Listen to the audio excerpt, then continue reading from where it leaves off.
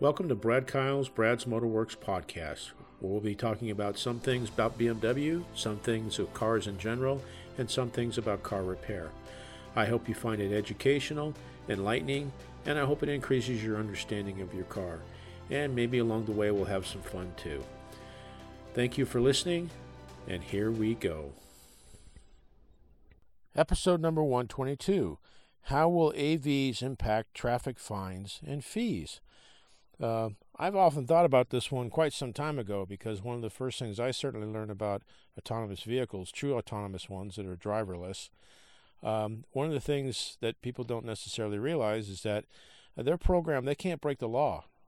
Okay, so there's going to be no speeding, no running of red lights, at least hopefully anyway, and, let alone the idea of crashing into other people as far as two autonomous cars, come to the same area. Hopefully they'll figure out how to manage that. But most importantly, really, in this case, is the fact that there'll be some figures in this article I'm going to read that talk about the total revenue that's generated from policemen, police people, writing tickets, okay? Because in theory, that's all going to go away. So it's going to be real interesting. So that's what this article is about. Again, how will AVs impact traffic fines and fees?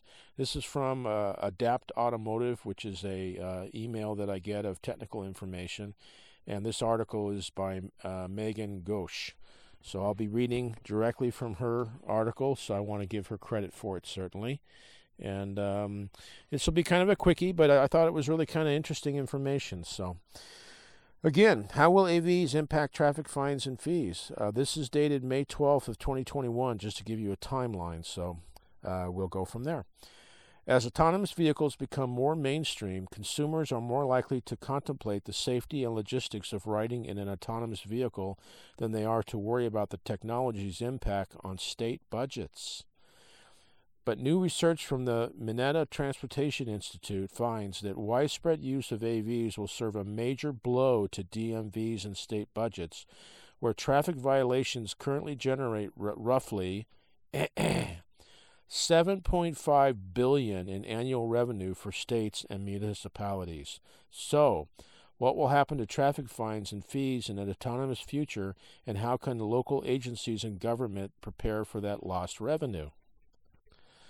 Adapt spoke with Salika Josiah Talbot, J.D., MTI Research Associate and Professor Lecturer at American University, for a quick Q&A to learn more.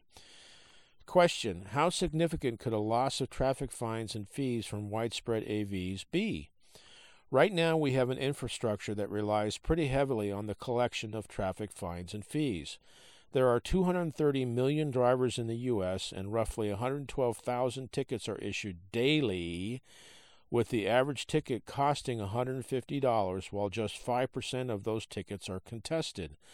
Between the salaries for the law enforcement who give the tickets, the resources for processing and dealing with those tickets in courts, and the state budgets that rely on funds from those tickets to support things like our highways and bridges, we have an entire economic system that's built on collecting these fees that's going to be hit hard as AV use picks up.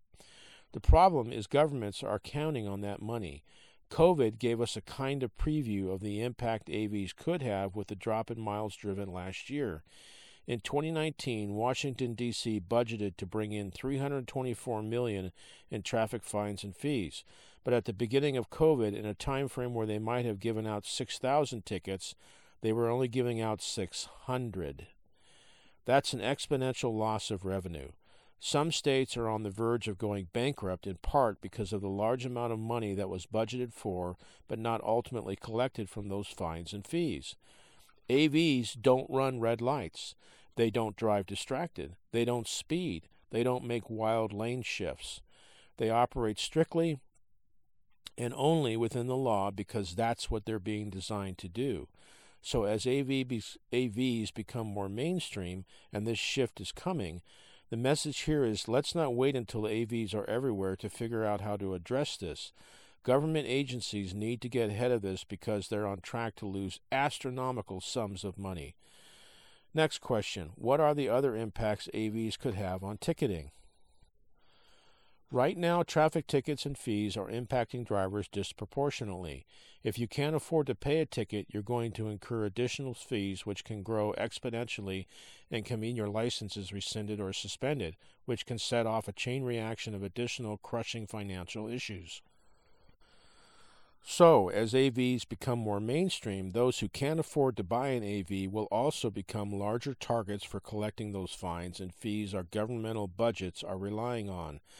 The burden and pressure to pay these tickets will be even more concentrated than it is right now on those who can afford that pressure the least.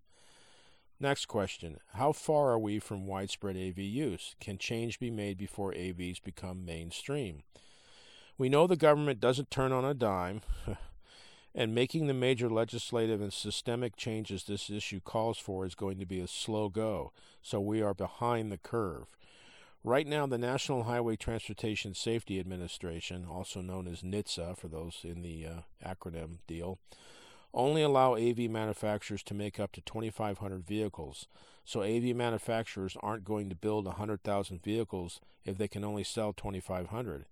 But with some of the legislation that's been proposed, a manufacturer could potentially ramp up to production of 80,000 vehicles within 3 years.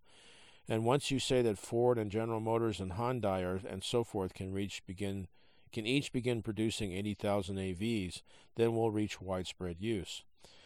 It's a chicken and egg scenario because we don't have the legislation, so the AVs aren't getting made, but legislators want to see what manufacturers are building in order to create the legislation.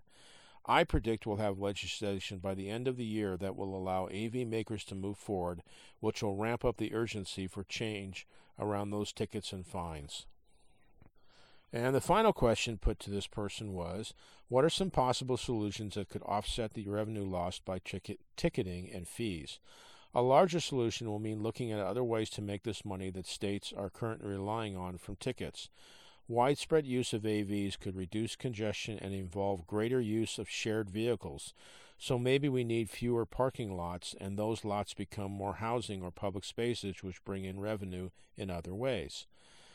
There's also conversation happening around the world about monetizing the curb. These days we have ride-hailing services, robot delivery services, and scooters, and bicycles and mopeds, and regular deliveries that all make use of the curb. So a possible pivot might look like scheduling movement and charging for non-pedestrian use of the curb. Okay. The solutions might look different in each community, but the goal needs to take the pressure of law enforcement and fines and fees because the path ahead shows that's not a sustainable model. So I was just, especially when I got to that end part about, let's start taxing the curb or charging a fee to use it. It's like, wow, okay. But, you can't deny the fact that obviously, our state and local and federal government agencies, I mean, that's a huge amount of money that they bring in because people are running around breaking the law in their cars. So obviously, as the article says, as AV use becomes more and more and more, that revenue stream is going to go bye-bye. So it's going to be interesting because the roads, we're still on the road, so someone's got to, we all have to pay for the use of the roads. So anyway, I thought it was interesting. I hope you found it insightful and maybe increased your knowledge about what some of the things that have to be thought of that are going on out there. So I appreciate your time. Like I say, I hope you found it interesting.